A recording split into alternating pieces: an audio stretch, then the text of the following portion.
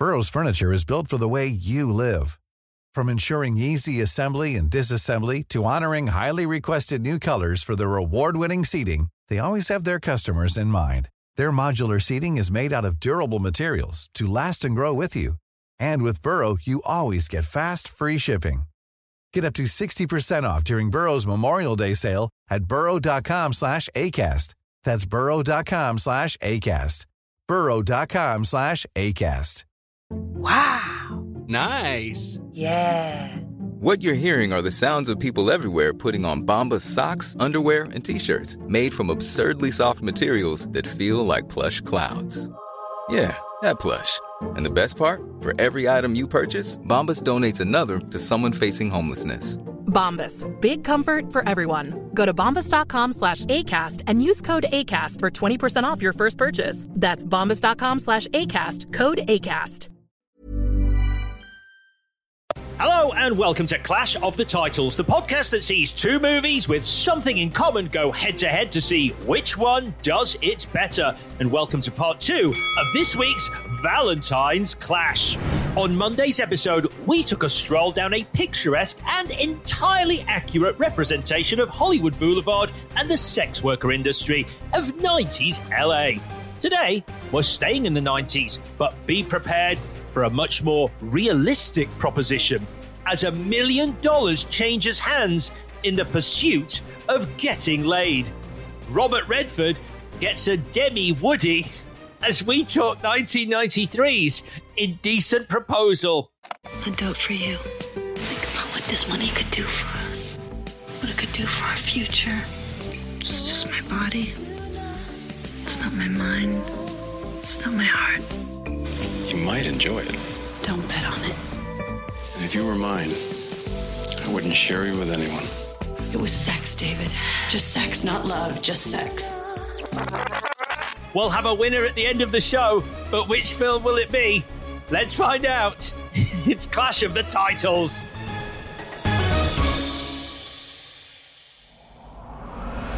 Release the Kraken!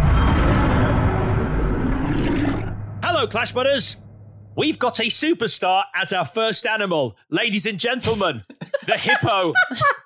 I'm Alex Zane. I'm Vicky Crompton. I'm Demi Woody. I took a long bath after I wrote Demi Woody. Right. Very quickly, I do it at the start of the second episode every week, but I hope it's working, and I think it's working. Please do subscribe to us if you haven't done so. If you would be kind enough to do that, Apple, Spotify, or indeed wherever you get your podcasts. It's very useful to us, a little show like we are. And also, if you could rate and, if possible, review us as well, that's great. We are on Twitter at ClashPod. We are on Instagram at ClashPod. That's the business done. Part 2, then, of Pretty Woman versus Indecent Proposal. These were the lovely Victoria's choices. Victoria, remind us of why this is your Valentine's Day collection. Just because we're talking about the things that really bond people together and how you prove your love for one another, for other people, and that is money. Money right there. All right. So on Monday, Chris showed us a good time for $3,000 in Pretty Woman, which means obviously I'm here to outdo him by throwing $1 million at you with my Indecent Proposal. Let me take you on a journey. Childhood sweethearts David and Diane are very bloody happy, and they have the best sex. In fact, it's not even sex, it's lovemaking, and it is epic. Sure, things aren't always rosy. She'll slap him about a bit if he leaves his muddy shoes on the dining table. But then again, who the fuck puts shoes on a dining table? Anyway, bottom line, they're happy until recession. And suddenly David warbling on about architecture doesn't cut it. They need money. Enter pensioner John Gage, who chucks $1 million at them to bone Diane. Weirdly, things start to fall apart after this, but after David tells Diane how he feels at a hippo auction, they reconcile. The end. I'm sorry. I'm crying. I don't know if you heard it, but I just snorted. That's how much I laughed. I don't do that very often. No, normally I'm faking. But bloody hell. Oh, God. Can't wait to do a deep dive on the hippo auction. That was incredible. Pensioner junkie. Just to do it again. It's a bit cruel. He's only 56, but fuck it. Ladies and gentlemen, for your consideration, Indecent Proposal. Guys, what are your histories with this movie? Chris? I mean, the 90s were a weird time. I went and watched this with a group of lads when I was 15 because this is the stuff. This is the stuff that was on at the cinema. You know, there were no superhero movies.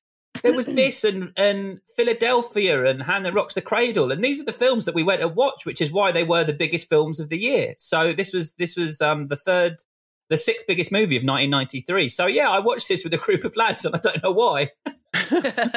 Did you expect it to be slightly more titillating than it actually was? Because you look at the poster for this, and it's a complete rip-off of Fatal Attraction, and you think, Indecent Proposal, erotic thriller, which it bloody isn't. Well, I'm sure there was an aspect of that, of being a horny teenager, but also it was a very big talked about movie. And so, you know, and I guess it was all that was on that weekend. So yeah, that's my memory of it. And it's a film I've chosen to never revisit since. Yeah, I think it was huge though. You're right. I mean, it was like the seventh biggest movie that year. Victoria, what are your memories? It's a weird one. I think I might have watched it with my parents because when I put it on in the week, I had that sort of weird reaction, which was like, oh dear. Like, I remember the awkwardness. And my mum, like a lot of people's mums, big Robert Redford fan. So something for the whole family in this, we like to think. And then Mark said, I forced him to watch it in the week. And he said that I'd forced him to watch it before, which I didn't remember. So I've seen it now 3 times, which is probably too many. Yeah, it's a movie I've seen once, and I only know I've seen it once because I remember one scene and one scene alone, which is the pool game scene where he actually makes the proposition and the movie comes through on its interesting premise. Everything else I'd forgotten about, which didn't surprise me on this rewatch. But I did not remember the sort of very sharp left turn the movie takes in its third act and becomes absolutely fascinated with hippos. Did not remember that at all, but there's a lot of hippo action. So here's a little bit of backstory to the movie. It's directed by our old friend, Adrian Lyne, who we've talked about on the Fatal Attraction episode.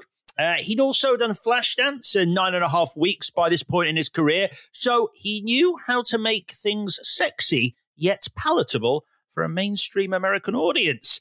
That power seems to have eluded him on this film, because if there's one thing this isn't, it's sexy. It's based on a book by Jack Engelhard that I haven't read. Have either of you read Indecent Proposal, the novel? No.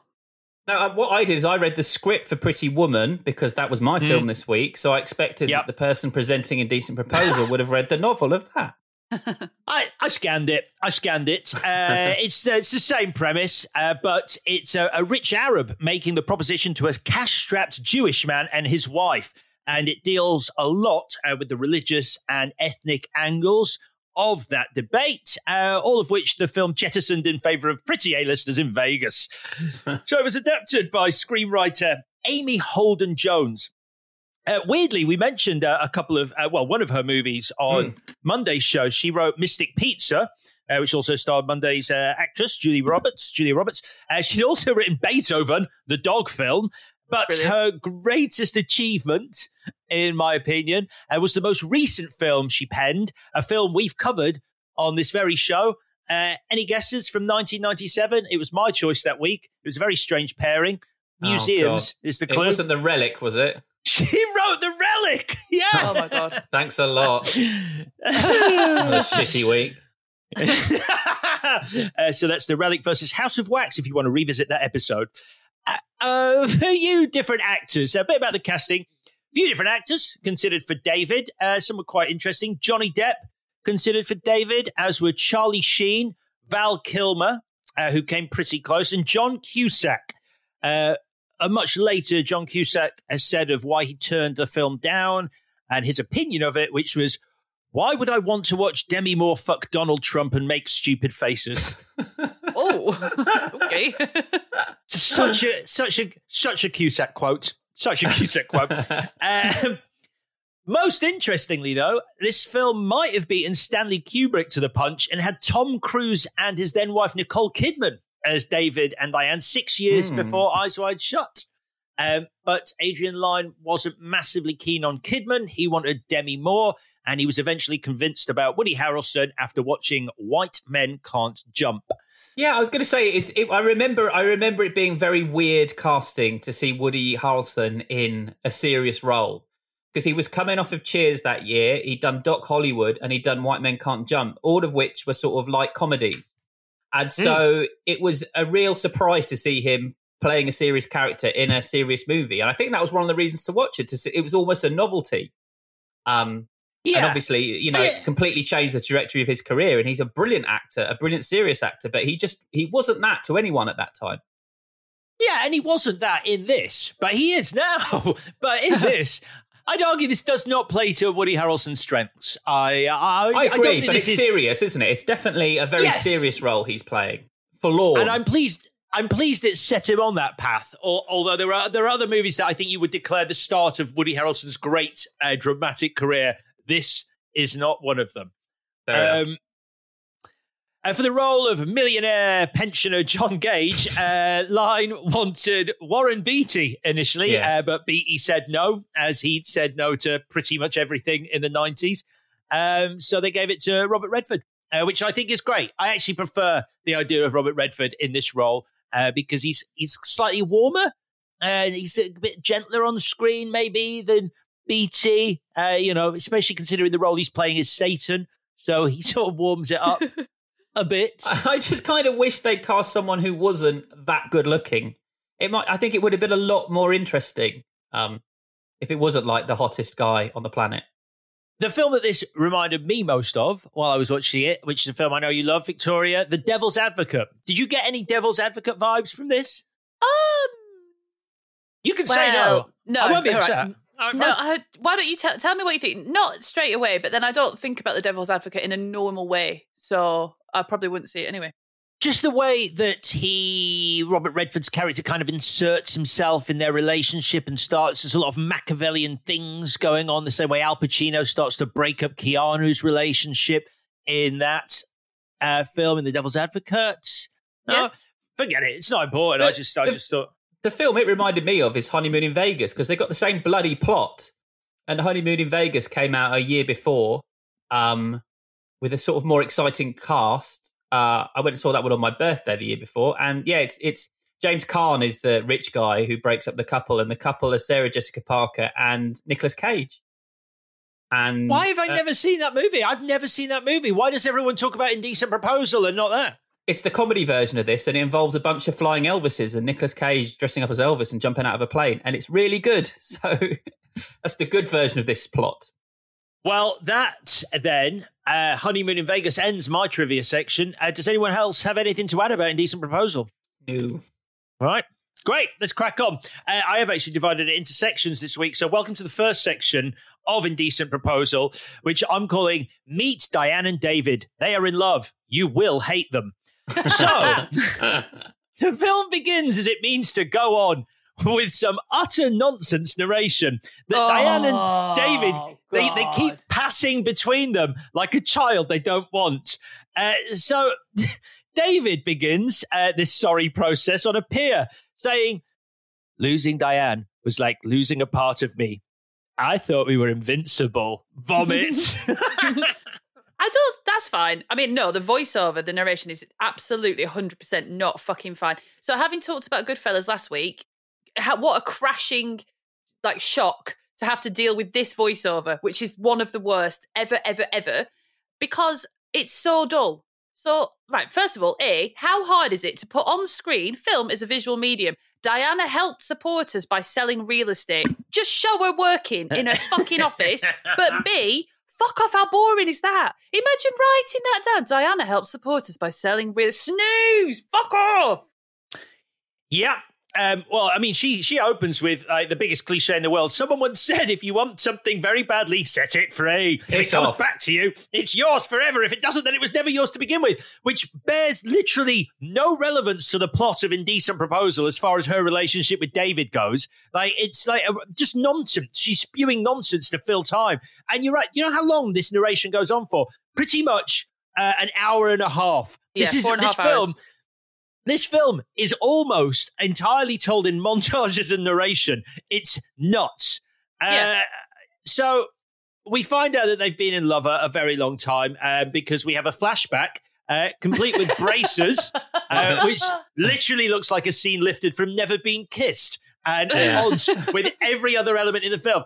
It's very strange. Yeah, it made me think of something about Mary, actually. When but I think Demi Moore does a good job because she is a really good actor. In that, it's crap, the wigs and the braces, and all of a sudden, you're 19 years old. Of course you're not.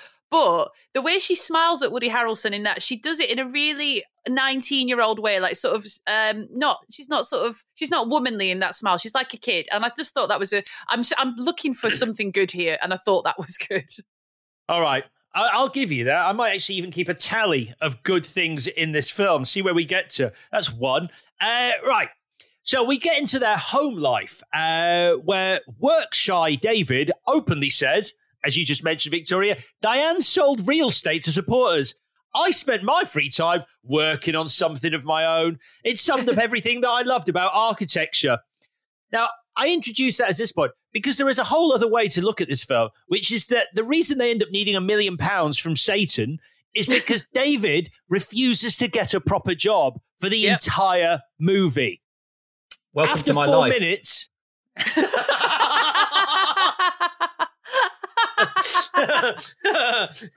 hurts a bit. Move on. I think I should. After 4 minutes of this narration, we get our first actual on-screen dialogue, which is that god-awful routine they do. D, I ever told you that I love? Have I ever told you that I love you? No, I do. Still, always. Jesus. It's ditto, isn't it, from Ghost, which starred Demi Moore and made a bunch of money 3 years previous. So they're just trying to, hark back to that. But I mean, the whole point of the start of this film is there to make us realize how fucking in love these two are and how pure and how beautiful that love is. And I will say, at this point, I literally cannot wait for their relationship to get torn apart and watch them suffer because I'm excited. I will say, it kills me to say it because it means you've got to watch it more than once. But second time round, it does work better because when they're like, oh, we're invincible and do you still love me? And calling each other D, bleh, whatever. And everything turns to sex, everything. And so first time round, that's quite distracting because you're like, will you two just stop shagging? Maybe do a budget and maybe you won't be in such a mess. But second time round, you're like, oh, okay, there are obviously issues in your relationship, which I don't think you see the first time. Like they're very spirited is a nice way of putting it. So when she slaps him over that, whatever that is that's outrageous that happens. But they're trying to say they're just so into each other. They're so, kinetically into each other that they can't really, they're really meant for each other. But when you watch it again, you're like, no, there are cracks there which Satan will exploit. And I just didn't see it the first time. So it's better second time, weirdly. She attacks him because his shoes are on the table. And I'm with her on that. Don't put your dirty shoes on a table. It is a weird thing to do, but I don't think she just slaps it. It's just so out of order. She wallops him. She really, like, you feel it. It's a real wallop. And then she's like, joking. It's like, what? You can't hit me and then go, now it's a joke. Now that I've hit you, it's a joke. No returns. Can't hit me back. It's like, and I'm very against it because it's actual violence and they're using it as a shorthand for passion, which I will not accept. And later on, he throws a fucking bottle of wine at her. And that is not acceptable. That is not passionate. That's not spirited. That's violence. No, he throws it at the fridge. He wasn't throwing it at her. She stood next to it. If someone threw a bottle of wine at the fridge when you were stood next to the fridge, would you not leave the house and be very, very alarmed or very upset? Victoria, I have enough problems with this film, but in that scene, she is by the sink and he throws it at the fridge to smash it because he's angry. Don't be upset. You're just upset because a bottle of wine goes to waste. I understand that. That's I can relate to. But like, what have you done? But yeah, it was quite funny as she wallops him around the head before, and I'm going to pick you up here, Victoria, because you said they had sex. Now, they do not have sex in this movie at all. They make love. Sorry. They make love on the kitchen floor, and we know they're making love and not having sex because it's set to a song by Seal, an artist who legally cannot be played when people are having sex in movies, only when they are making love. You know what I thought you were going to say, which says a lot more about me. I thought you were going to say, we know they're making love because they look at each other.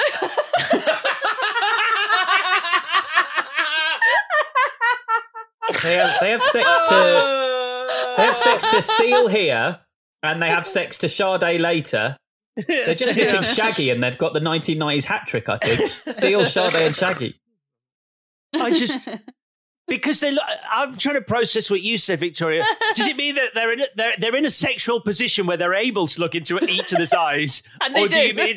Do you mean that they've got their eyes open and not tightly closed, going, when does this end?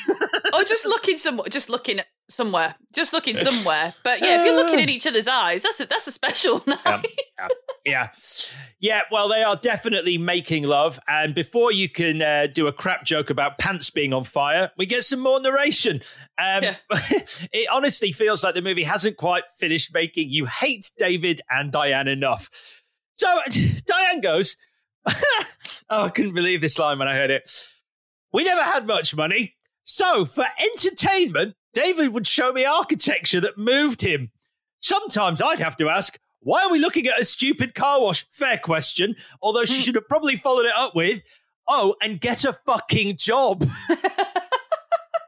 I feel like these opening scenes are like a really shit version of the beginning of Up, as you sort of go through this couple's relationship. Yes, it is. Yeah, complete with David, for some reason, leapfrogging over a parking meter for no reason. It's just like, it's like, I am a freeloading free spirit. So this is what I do. Anyway, in a cleverly disguised way of getting David to do some actual work, Diane finds some land for him to build a house on and, stop talking shit about car washes and make some fucking money. Unfortunately, after getting a loan to do this, a recession hits and they can't keep up on their repayments. And you know how we find out about the recession, Victoria? Narration. They tell us. Yeah. Anyway, thankfully, around this point, we meet one of the actual human characters in the film. It's their lawyer, Jeremy, played by one of my favourite actors, Oliver Platt, who is almost as good here as he is in Lake Placid. Almost. And Jeremy, you see, has something lacking in both David and Diane, which is, how do you put it, a personality?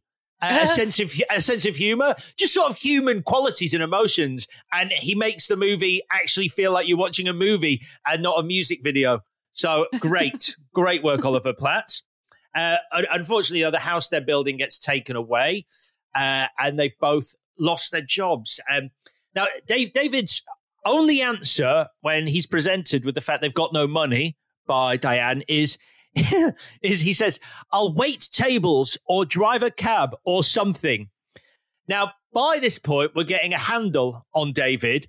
And instead of doing either of those things, which would constitute actual work, he borrows $5,000 off his dad and goes to Vegas. This guy, he's fucking unbelievable. He's unbelievable. Don't worry, I'll get a job. I'll get a job. I know you've been on at me to get a job. I'll get $5,000. Vegas, baby. I know, but she doesn't question it. It's so strange. She's not like, sorry, I thought you said you were going to drive a cab. She's just like, okay, cool, let's go to Vegas. It doesn't.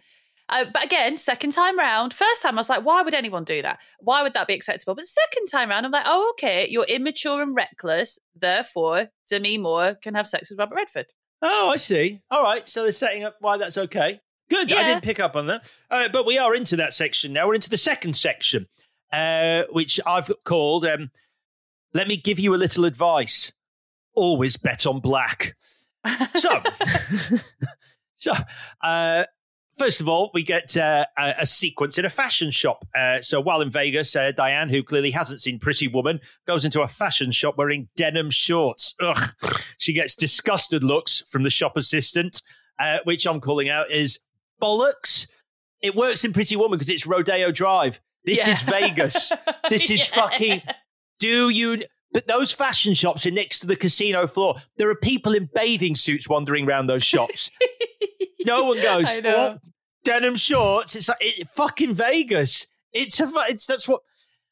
Anyway, so we get a very strange sequence now that despite having money to pay for a hotel room, Diane is literally starving. So pours a bowl of complimentary chocolates into her handbag, which is a mental thing to do. If you're in Vegas and you're spending as much money as they are, you'll get free drinks and you can get free food. You don't need to steal it. They will literally bring it to you.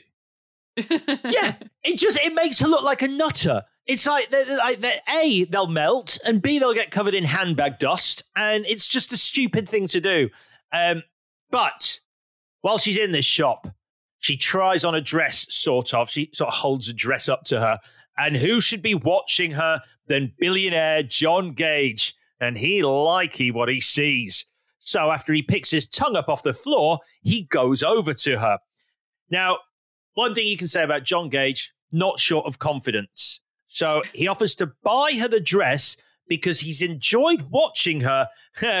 She's earned it. She has earned it. Red flag, mate. Red flag. Demi. Yeah. She makes the point of saying, quite rightly, the dress is for sale, but she isn't. Words that she's going to be eating with a slice of John Gage meat pie shortly. Or maybe not. Who knows what they get up to because you don't even see it. Rubbish. Unbelievable. Can you believe, like, the premise of the movie, and it's like, and cut away to Seascape. I want to see his Demi-Semi. It's Demi Woody. Meanwhile, David, he's one big on craps, so he and Diane, as Chris pointed out, make love to Sade. Now, once again, you know it's making love and not having sex, because if it's Sade, you're making love. She only it's no ordinary love. It's no ordinary love. So the fact that it's no ordinary love is so on the nose, it actually hurts. Because I do think every 90s sexual thriller had to have that song in it. This was the first of about 15 of those.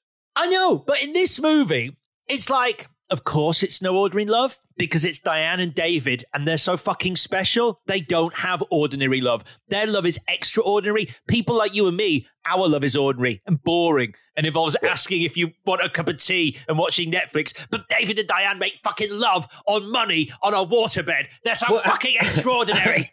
Have you seen Kingpin? Yeah. Yes. They because fair play to Woody Harrelson, he completely takes the piss out of this scene where Chris Elliott offers him $1 million to sleep with Randy Quaid. And Woody's character imagines what it would be like and sees himself frolicking in the money in a hotel room while Randy Quaid is holding a cushion to his arse and gargling.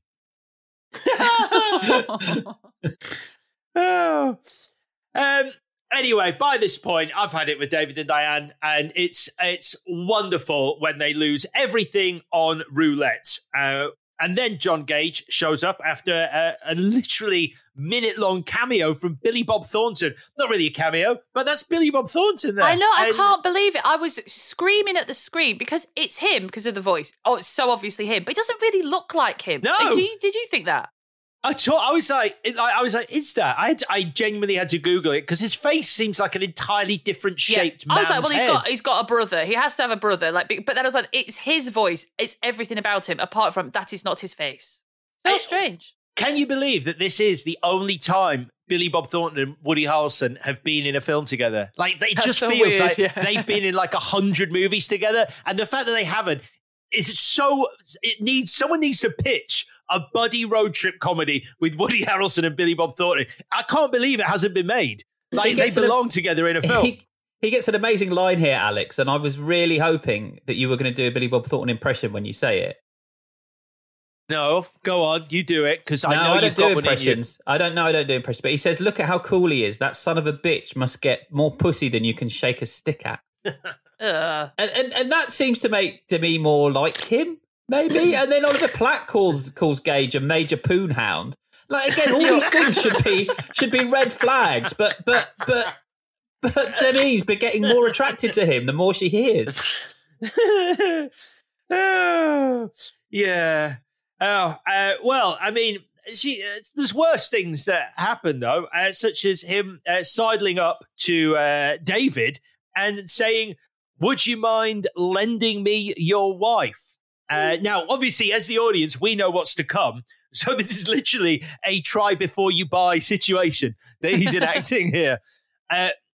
David does say to Gage, "You'd have to ask her." Now, on the surface, that seems nice. But because we know David now, that's really him going, that sounds like a work-related question, and I don't really do any work, so you'll have to deal with my wife.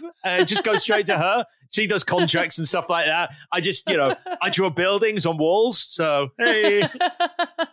Next section, I'm calling Pool Party. So Gage basically, he wants everything that Diane and David have. He wants that perfect love. Like I said, I think this scene is actually really cool. This is the scene I remember. This is where the movie comes through on its promise.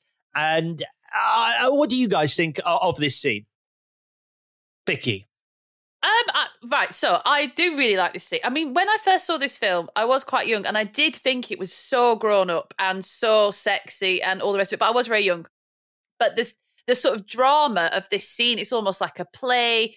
But watching it again, oh man, it's really hard. So I can't remember the order of the lines, but there's a point where Robert Redford is like, "Oh, you say we can't buy love, but please may I have sex with your wife?"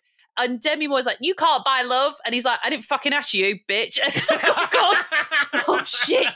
But for a man to say, for this, it's fine. It's sort of like, repartee, whatever. But in this conversation, for him to just be like, "I didn't ask you," is so gross and so awful that now with with grown-up eyes, you'd be like, "Oh my God, you need to leave." Like what? And also, what is your plan at this point? Like, you've got the dress on and you just like, let's play billiards with this dude. And then what? Go home. Like, they don't seem to have a plan to be like gaming him, like he's gaming them. Like, they're just hanging out and being in love and having a kiss and having a dance. And it's a very unbalanced scene, but I like the dialogue and I like the sort of the rhythm of it. But I did feel a bit like, oh, yuck, when he's like, "Shut up, Demi, I was talking to your husband." Yeah, I'm going to go on, Chris. I'm just shocked by how inflation works when I watch this scene, because in 1990, a night with Julia Roberts was $300. 3 years later, a night with Demi Moore is $1 million. I've got a good reason to back up your theory that they probably should have left this party, which I only noticed on this time of watching. So Gage is there, and he's got, I want to say, his manservant, Shackleford, with him. Yeah. And at one point, David says, "Oh, hey, who's Shackleford?" And like Gage goes, "Yeah, he's someone who works for me. He killed someone once." And no one asks any further questions. It's like David just goes, "All right."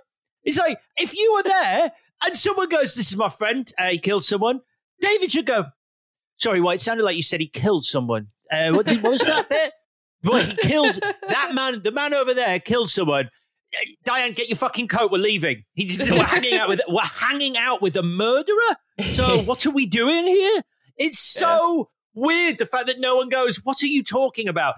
But I have this weird theory, because just before Gage says he killed someone, you see Shackleford like doing that little tap dancing step to himself on the step, which is a really nice moment.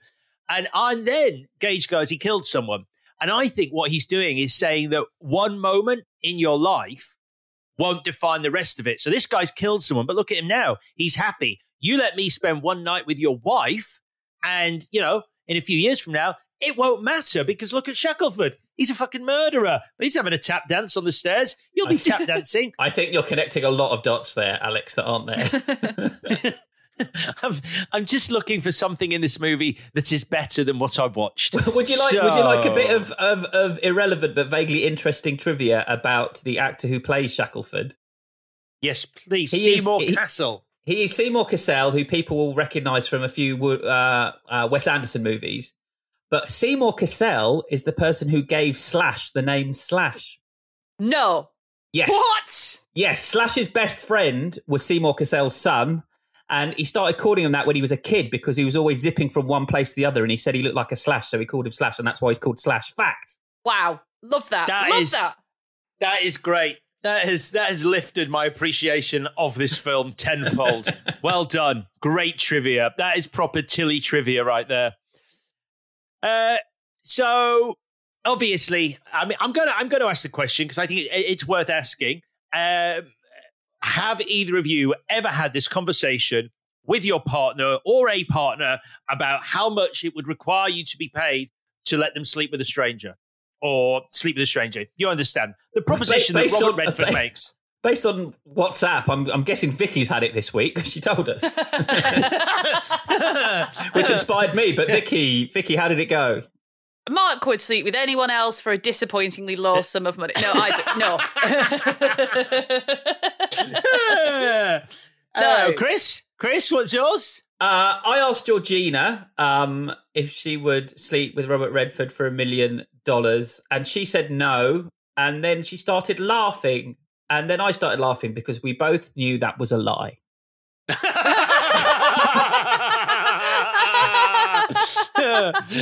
about you, Alex? Well, I thought I'd try and have this conversation, and it's amazing how quickly an innocent conversation about a movie can become a 2-day argument. So I didn't really get an answer, but it's not a question I'm ever going to ask again. So that's the end of that. Vicky, would you sleep with Robert Redford for $1 million? Well, that's interesting. See, why are you asking me that rather than asking if I would let Mark sleep with Robert Redford for $1 million? Because, why are you asking me that? Because I'm not your partner. It's the plot of the film. Would you sleep with Robert Redford for $1 million? Not now. He's 85 years old, you weirdo. I mean, it's difficult, isn't it? Because I think the argument that they have about it is a really good part of the script because it feels very real. So when she then says to him, I think you want me to do it, that is such a cop-out, which is what you do in arguments. And then when he's like, no, I don't want that. And she's like, I don't want to, but I would for you. It's like, oh, that's awful. Like, you clearly want to do it, but you can't say to him, I quite fancy this, and hell, let's make some money. So, I do think that argument is very well drawn. It's great. I think it's great for the other reason. I think you're right, but I sort of wrote it out because I was sort of fascinated to work out what was being said because it's such a clever conversation because it casts doubt over whose decision it really is because it's like they keep sort of going around in circles and it's all smoke and mirrors so you never really know. It never apportions sort of blame, if you want to call it that, to one person for actually being the one who went, I think yes. So it's clever. It's clever. It's really annoying to watch because you know they're going to do it because you've read the fucking back of the video box, but you're still like, oh, are they going to do it or not? But yeah, it's good. And I do think it's a good argument. Well, it's not. Sorry, I'm sorry that you had a 2-day argument about it, but it is an interesting question to throw into the middle of a relationship because, again, second time viewing, you know that this couple are not in the great place that they tell you they are all the time. Because when Demi Moore says to Woody Harrelson, we'll never discuss it, it's like, well, that's a bad idea. Because that's how you know they're still kind of kids. Because you would have to discuss something like this. Otherwise, it's going to happen in the film. It's just going to sit there and it's going to fester and then you're going to break up. And if you were in a really strong place as a couple, like really strong, and it would be like a very personal thing, this could be something that you would get over or turn it into role play fodder. Like, why the fuck not? Like, you're so strong, this cannot break you apart. They tell us that they're strong, but they're not. And this does break them apart. So I think it's good to see it through it's not that they were the perfect couple, but the most sort of devious situation appeared and split them up. They were never that strong to start with. Yeah. And also, poor little David. So they agree to do it. They say yes. He goes to have a drink with Oliver Platt in a restaurant with a singing tree. Because, I love that restaurant. Because Vegas, I don't know if it's still there, but at the time it was the Hilton in Vegas where they had a singing tree. Now, he does change his mind. Now, correct me if I'm wrong, But he changes his mind when he looks at the jets of water shooting up out of the fountain, and they make him think of Gage ejaculating his billionaire semen with Diane, right? 100% correct. It's like, psh, oh, no. Oh, not if he's going to come. No fucking way. And then he's out of there. It's gross. But he goes, at that point, he sees the billionaire seaman water jet, and he's like, oh, this is a bad idea. Look how much there's going to be because he's a billionaire. I'll never be able to get that image out of my mind. And he runs off, and you're like, oh, poor old David. But it's too late because she's already in a helicopter, and she's flown out to a boat, and Robert Redford, John Gage, is there on his yacht, just having the most incredible chat-up lines like, I bought you because you said you couldn't be bought. The charmer. The fucking charmer. He's not letting go. It's like, she's here now. Dial it back a bit because she's already on the boat. She's pretty much said, yes, you don't need to be such a dick about it. He's basically going, I won, so I won. I bloody won. Right, then, we'll take a short break before the next section. Hey, it's Danny Pellegrino from Everything Iconic. Ready to upgrade your style game without blowing your budget? Check out Quince. They've got all the good stuff, shirts and polos, activewear, and fine leather goods, all at 50 to 80% less than other high-end brands. And the best part? They're all about safe, ethical, and responsible manufacturing. Get that luxury vibe without the luxury price tag. Hit up quince.com/upgrade for free shipping and 365-day returns on your next order. That's quince.com/upgrade. Burrow's furniture is built for the way you live. From ensuring easy assembly and disassembly to honoring highly requested new colors for their award-winning seating, they always have their customers in mind. Their modular seating is made out of durable materials to last and grow with you. And with Burrow, you always get fast, free shipping. Get up to 60% off during Burrow's Memorial Day sale at burrow.com/ACAST. That's burrow.com/ACAST. burrow.com/ACAST. Hey, Dave. Yeah, Randy. Since we founded Bombas, we've always said our socks, underwear, and T-shirts are super soft. Any new ideas? Maybe sublimely soft. Or disgustingly cozy. Wait, what? I got it. Bombas. Absurdly comfortable essentials for yourself and for those facing homelessness. Because one purchased equals one donated. Wow, did we just write an ad?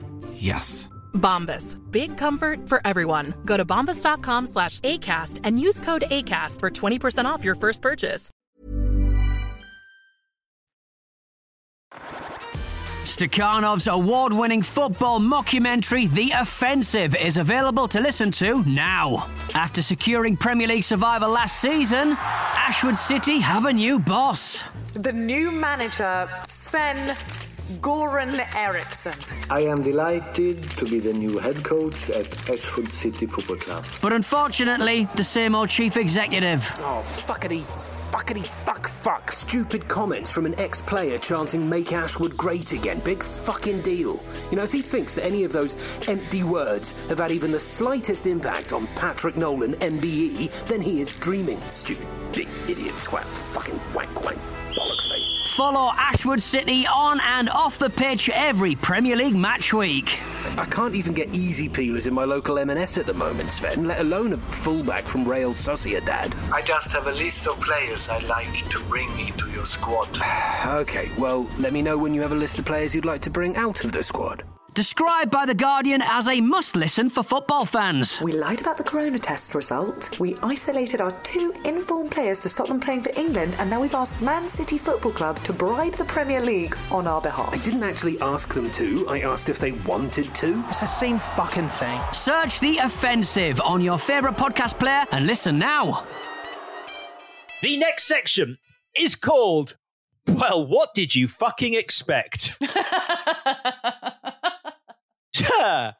So it starts with some more Diane narration, because why wouldn't it? I told myself it was like a dream, and in time, I would forget. If that is the case, then probably don't leave a box of fucking matches from his boat next to the cooker for David to find, because that won't help anyone forget. Because he finds the matches, then Gage buys their dream home because I think he basically wants everything that was David's at this point. He's like, I'm just going to take all your life. So David gets more and more jealous. Now, this goes back to something you were saying, Victoria. I do actually think this is a fairly realistic depiction of people in relationships, because you would want to talk about it. And for right or for wrong, you would want to know. And I think if sometimes guys and girls, I'm sure, do that jealous thing where you know it's going to hurt and you know it's only going to make the situation worse. But if someone has cheated on you, or even if you're talking about an ex and you're going, but were they good? Were they good, though? But just tell me, I don't mind. But was he good at sex? Better than me in bed? Was he good at sex is the line. He's quite clear about what he wants to know. Like, he's not, was he good at sex means one thing only. What? Do you not know?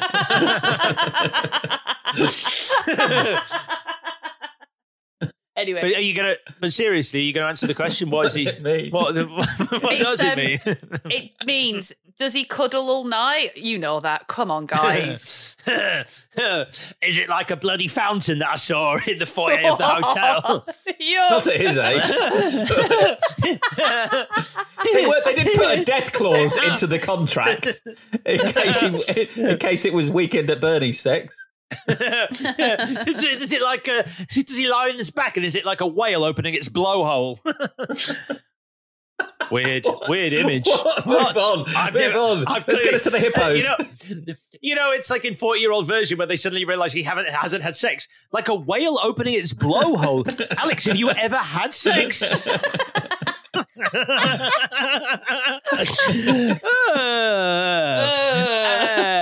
And I think the big problem with this whole bit of the movie is that the money, this £1 million, the crux of this film, and the whole reason that they went ahead and did it very quickly is just cast to one side. It's like, yeah, I don't want it. I don't want it either. Yeah, fine. Yeah, we're having an argument. So it's sort of like, well, you did it for the money. The whole thing was getting you out of the problem that was set up in the whole start of the movie. And then it's just cast aside, which is why it's quite funny when Oliver Platt goes, I'll take it if no one wants it. You would, wouldn't you? So David leaves, and Gage shows how good at stalking he is to Diane. She's teaching, I guess, citizenship or English as a foreign language. What, you mean you don't know? Even though she goes in a voiceover, I took a second job. That to me is like unforgivable. Like, we can watch you get a job, especially as later on we watch Woody Harrelson have a fucking job interview. So it's not like the writer's like, I should write the job scene, but it's not my strong suit, so I'm just going to voice over it because you wrote it later. I just can't. I know it's petty. I can't get over it. But don't you like the fact that these are foreign students and they love Gage because he is the personification of the American dream? Like, he's like he's a great Gatsby. But it genuinely feels like he walks in and they hadn't told them Robert Redford was coming that day, because they're like, fuck, it's Robert Redford. Jesus. We thought we were just doing an extra scene. Robert Redford's here. Yeah. Also, is she when she leaves that class, she's carrying a globe, isn't she, to her car? But do you have to carry your own globe to schools? Wouldn't school have a globe?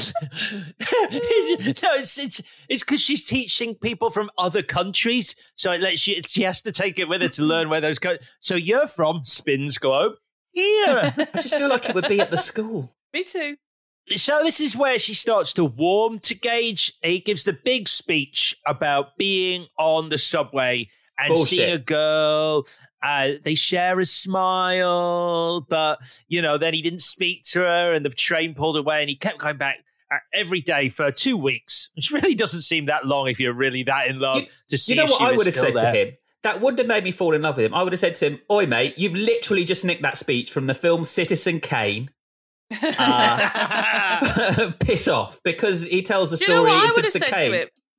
I taught him a lesson. It's like, sometimes women smile back at men because it's like, he's going to get off in a minute. And if I don't smile at him, he might just attack me now. And if I do smile at him, he'll get off and everything will be fine. Like, I'm being dramatic, but sometimes we smile back, not because we love you, but because we want you to stop looking at us or not attack us. So the story it is nicked, obviously, but it's his version of that story. And the woman in it has no agency. She doesn't say to him, I'm definitely into this. It's just this electric smile she's got. And P.S., she didn't turn up, did she, for the other 2 weeks? So she wasn't into it. So move on. So I'm going to go the other way entirely with my theory on this speech, that he's actually not talking about some abstract girl. I think he's talking about a former partner in an abstract way, the woman he loved who died. And that's why he's chasing Diane so much, because she's the only other person who has had that effect on him since he died. Now, my reasoning for this is the fact that his company and his boat are called the Griffin. And in mythology, a griffin would mate for life. And then when the mate died, it would never seek another. And that's why it's such a huge deal that he's found another. Wow, that's cool. Again, joining a lot of dots that aren't there, Alex saying. Yeah, I realised that because the other thing about griffins is they hoard treasure and gold. So it's probably that. And it's really probably the second one. Yeah. But you see, I only read that after I'd read the first bit and I'd written the theory and I was like, oh, yeah. You make it work. You make it work. It's fine. So, meanwhile, David is living in some kind of potting shed. Yeah, we got half an hour watching a man sulk, which is entertaining. Yeah, and there's that weird scene. So, hippo alert. This is where it begins. The weird scene where he's trying to make the dog play with a stuffed hippo, and the dog really doesn't want to, and it looks upset. And then you're looking at the dog, and then footage of a real hippo starts flashing up on screen. And it genuinely, it's like the dog is having a flashback to a horrific hippo attack it endured, like a Vietnam vet. It's like he's playing with the hippo, and all I could see was the real hippo. And then you find out what this is about, and it cuts to David and Diane really enjoying the hippo enclosure at a zoo. The dog's not even there. So why is the dog flashing back to a hippo? It's so weird. Diane then gets together with Gage. This for me was, I was a bit like, it's not a good thing. But like, it makes you not like Diane at this point. I felt the fact that, he tells one story about a girl he lost on the subway, and she's like, did he pay me $1 million? Was it $1 million first? I can't remember. Remember the subway, though? That was upsetting. That's the thing. We're just women. We're just suckers. Those personal stories, we can't not resist them. To me, it's the same thing. It's in the same wheelhouse as boys playing the guitar. Because we know, as the person being wooed, we're supposed to melt in that moment. But we know we're supposed to melt from seeing it, but we don't actually care, and we're just waiting for it to stop. And same with personal stories. Like, unless it's a real fucking belter, we couldn't care less. Absolutely not. David, meanwhile, this is big for David. He's got a job. It's a job. What a guy. But he has managed to find a job as a teacher where he can silently show slides to a class and then literally just talk shit about sentient bricks for a living. It's like the perfect job for David. There's no real work. He goes, this brick wants to be something more. And like, it's like Harrison Ford, Indiana Jones at the start, where the students are just in awe of this guy fucking waffling on about bricks. What is this? A brick. Very good. Also, the student who goes, it's a brick, is the villainous doctor from The Relic. Weird connection between the two shows. Oh, yeah. I was moved by A Brick Wants to Be Something because it thematically makes sense with the film, because in joining together, we are something more. And that's what D and D are all about. So it did work. The only thing that annoyed me is, as you've said, this is a man who doesn't want to get a job. And when he does get a job, we spend quite a long time proving that he's such a great guy because he's hugely overqualified for his job. So the man's like, I can't believe I've landed Woody Harrelson to talk about bricks. It's like he couldn't just get a job. He has to be getting a job that really he's stooped so low as to be a teacher. What a dude. Chris, how did you feel about the brick speech?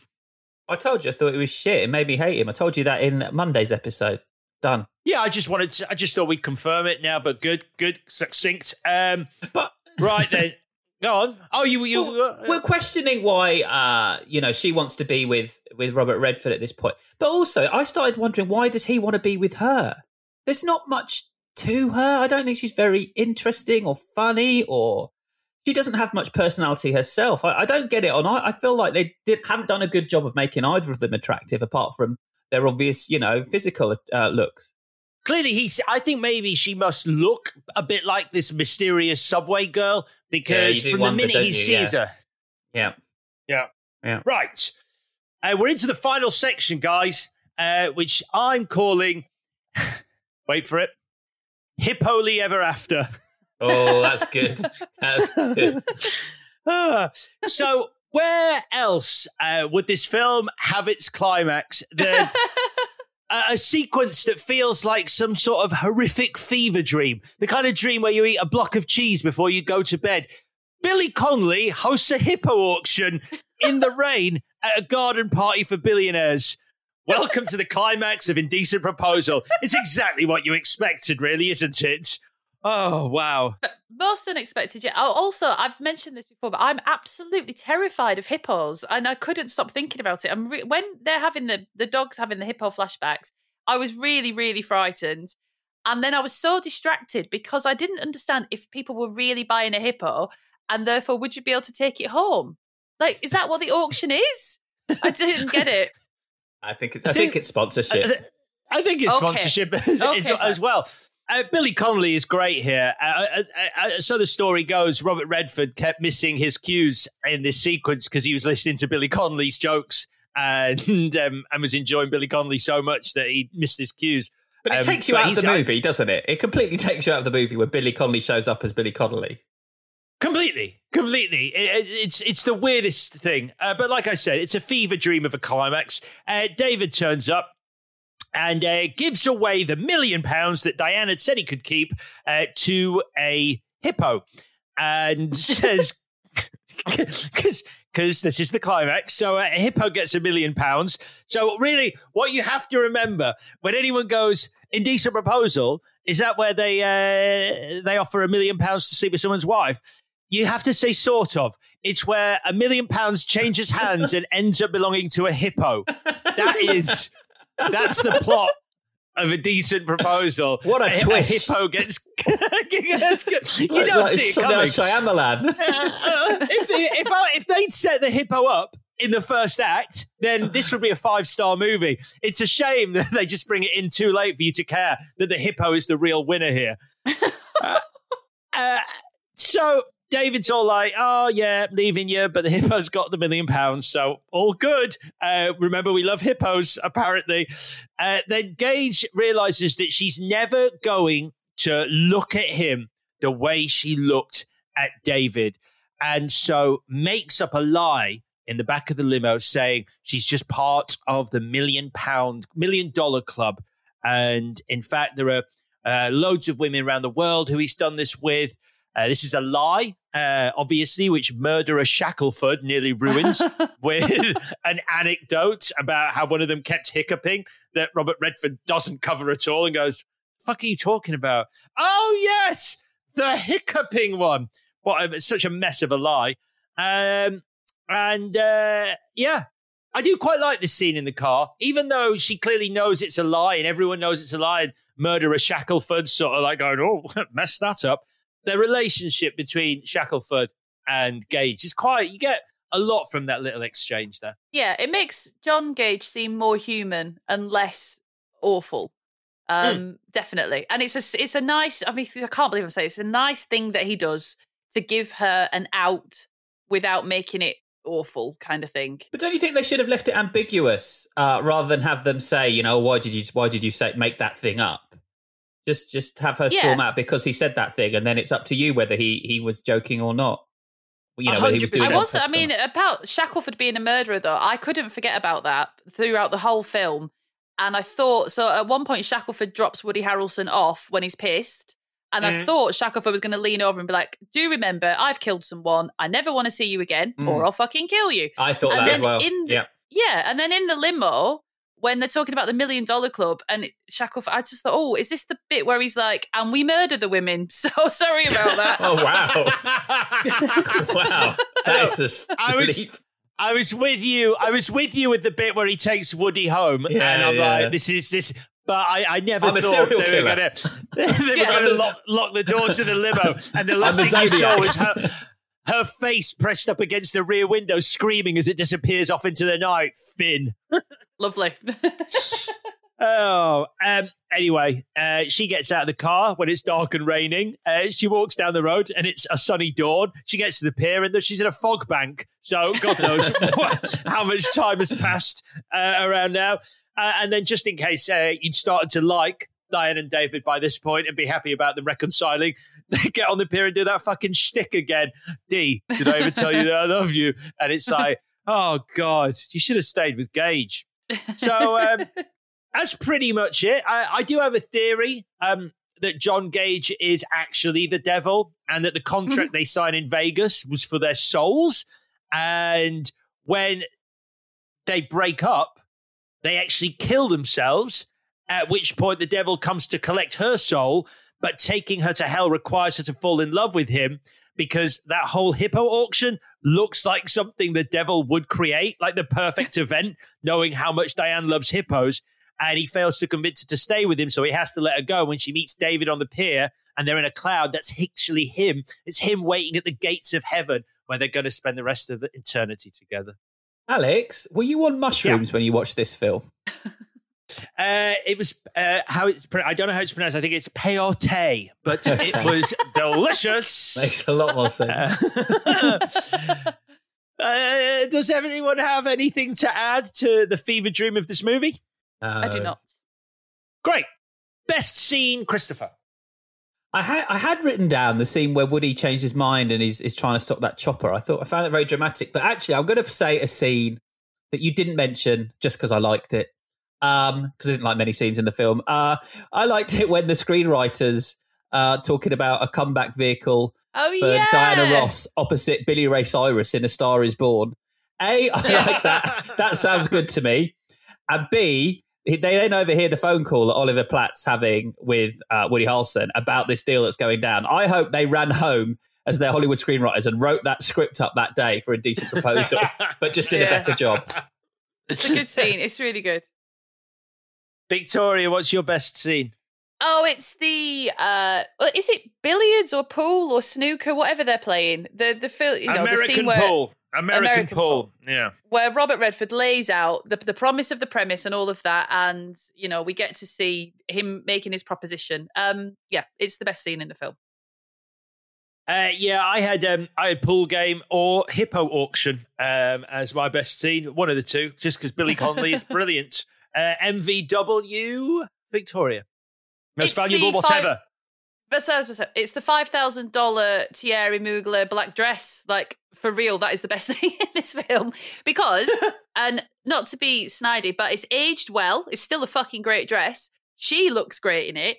But I think if you wore it, people would know the movie it was from. So I think the dress has kind of outlasted the movie in that way because no one remembers the hippos. But I'm telling you, if you saw someone in that dress, you would recognise it. So the dress. Yeah. Would that be a good thing or a bad thing, though? If you put on that dress and people are like, oh, someone's looking for $1 million from an old man tonight. I don't know. Maybe people but I don't know. I know you two. So, yes. Christopher. You actually took the words out of my mouth earlier in this podcast, Alex, because I have written here, the only character with a personality and sense of humour is played by Oliver Platt. So, Oliver Platt. Oh, that's interesting. So, because I've actually said it's one of the three, isn't it? It has to be one of the three. So it's either Oliver Platt, Seymour Cassell, or Billy Bob Thornton. I don't mind which. One of those guys. Give it to Billy Bob. Any of the big three from this movie. So, what would you change, Christopher? Oh, see, what I've got here is my change that I'd make to Pretty Woman. I put it in the wrong place. That's why I didn't have one earlier. I had to make one up. So, okay. What would you change in Pretty Woman? It was quite weird what I'd written down. I said that I wrote down, in a parallel universe, this would have to be. I'd like to see a version of Pretty Woman where the roles are reversed, where young Richard Gere, who played a lot of hustlers when he was young, he's a 21-year-old prostitute, and 45-year-old Julia Roberts is the corporate raider with a heart of stone. I thought that would be a fun version of Pretty Woman.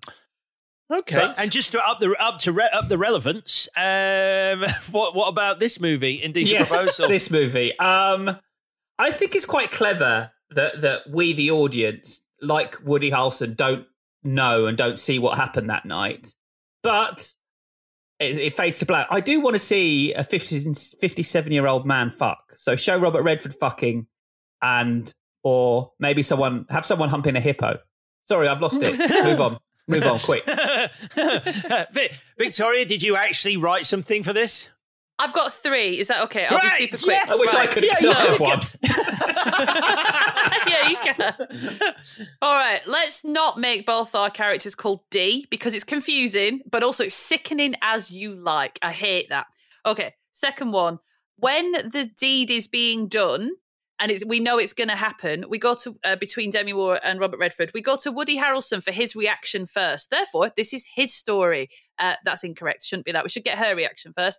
But the big one is make the voiceover part of court proceedings or engaging a lawyer to get you through the divorce that you then don't get, because that to me is the only thing that could possibly explain why this voiceover is dull to the point of like clinically dull. Because if it turns out that this narration is part of court proceedings, then fine. Otherwise, get rid of that voiceover. It's outrageously boring. But if it's like, okay, so this is what happened, and this is what happened, and this is what happened, and then I got a second job, fine. Vicky, I'd really like to see someone in court saying, someone once said if you want something badly, you should set it free. Yeah, I mean, if you could just stick to the actual facts. Was that on June the 11th or June the 12th that you said that bullshit? Yeah, I mean, you'd have to do a bit of work to make it work, but I think it's worth it because otherwise, there's no justification for this voiceover. Oh, I like that. That was good. Weirdly though, I'm with Chris. I want to see the billionaire whale open its blowhole. So like what happens in the sex that I've definitely done. Redford rutting. Show us Redford rutting. Oh, right then. That is Indecent Proposal, proposed to both of you as the second movie on Vicky's Valentine's Day clash. It's time for the verdict. You want answers? I think I'm entitled. You want answers? I want the truth! So, Vicky, you get to decide who you'd like to go first, really, with the verdict, because these were your choices, Pretty Woman and Indecent Proposal. Let's go you first then, Alex first. Okay, I've got one sentence this week. I'm going to add to it now, though, because having just gone through Indecent Proposal with you guys, it is a hell of a fun movie to talk about, and it's just it's so nuts to talk about. To watch it, it's fucking dull. So Pretty Woman is the winner. My winner. And Chris. I really don't like either of these films. And what I have written down is Indecent Proposal is awful and deeply dull. Pretty Woman is also awful, but I was never bored. So for that simple reason, Pretty Woman all the way. Yeah, okay. Oh, we have a winner, Pretty Woman! Vicky, which way would you have gone? I would have gone for Pretty Woman, which, to my surprise, so honestly, this week, I went into Indecent Proposal super excited because I remember thinking more of it than I did. And then I was like, oh, no, it's not actually that good. And Pretty Woman, ready to hate it. And by the end of it, I was like, I bought that fairy tale. And just the script is just better. Like, there's a good joke at the start about Edward's secretary being a bridesmaid of his ex and stuff like that. It's just performing at a different level. And not to keep banging on about voiceover, but I can't forgive it and I can't forget it. And also Julia Roberts, though, like she does so much in Pretty Woman that it's just blows Indecent Proposal. When he's climbing up that ladder to get to her at the end of Pretty Woman, I was so pissed off, and yet I found myself smiling because I was happy, me too. and that's why it wins, and that makes me feel sick. But I can't, that's the truth. And the man walking the streets going, keep dreaming. Everyone comes to Hollywood for a dream. It's like, oh, you got me. So, yes. Yeah. I mean, you're right. If you stick a hippo in Pretty Woman, you got the perfect movie, because that's all Indecent Proposal has over Pretty Woman, in my opinion. Just a lot more hippo, scenes. Oliver Platt riding a hippo, we're in. Right then, that's a 3 for 3. We haven't had one in a while, but Pretty Woman is the out-and-out winner on this week's Clash of the Titles Valentine's specials. Time to talk about next week. What 2 movies are going head-to-head? I gave you a clue on Monday's episode. The clue was, I see dead people, not The Sixth Sense. Victoria, from 1990, and I will say what's quite weird is both films have connections to this week's films, so it's kind of odd that I've started connecting movies to movies that we've done on the previous week. That's not going to become a thing, but from 1990, also directed by Adrian Lyne. Victoria, you're having Jacob's Ladder. Ooh, thank you.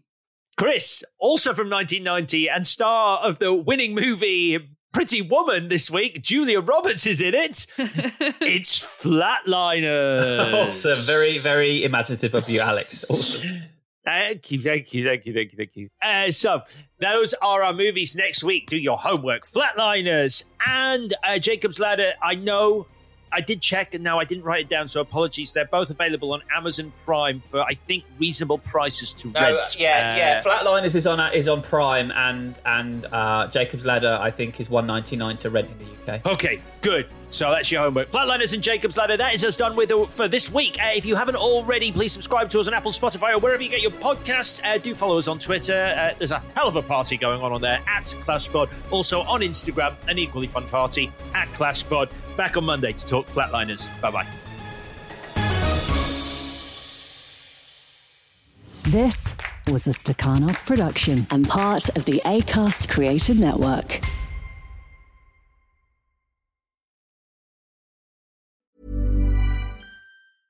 Cool fact, a crocodile can't stick out its tongue. Also, you can get health insurance for a month or just under a year in some states. United Healthcare short-term insurance plans, underwritten by Golden Rule Insurance Company, offer flexible, budget-friendly coverage for you. Learn more at UH1.com. Planning for your next trip? Elevate your travel style with Quince. Quince has all the jet-setting essentials you'll want for your next getaway, like European linen, premium luggage options, buttery soft Italian leather bags, and so much more. And it's all priced at 50 to 80% less than similar brands. Plus, Quince only works with factories that use safe and ethical manufacturing practices. Pack your bags with high-quality essentials you'll be wearing for vacations to come with Quince. Go to quince.com/trip for free shipping and 365-day returns.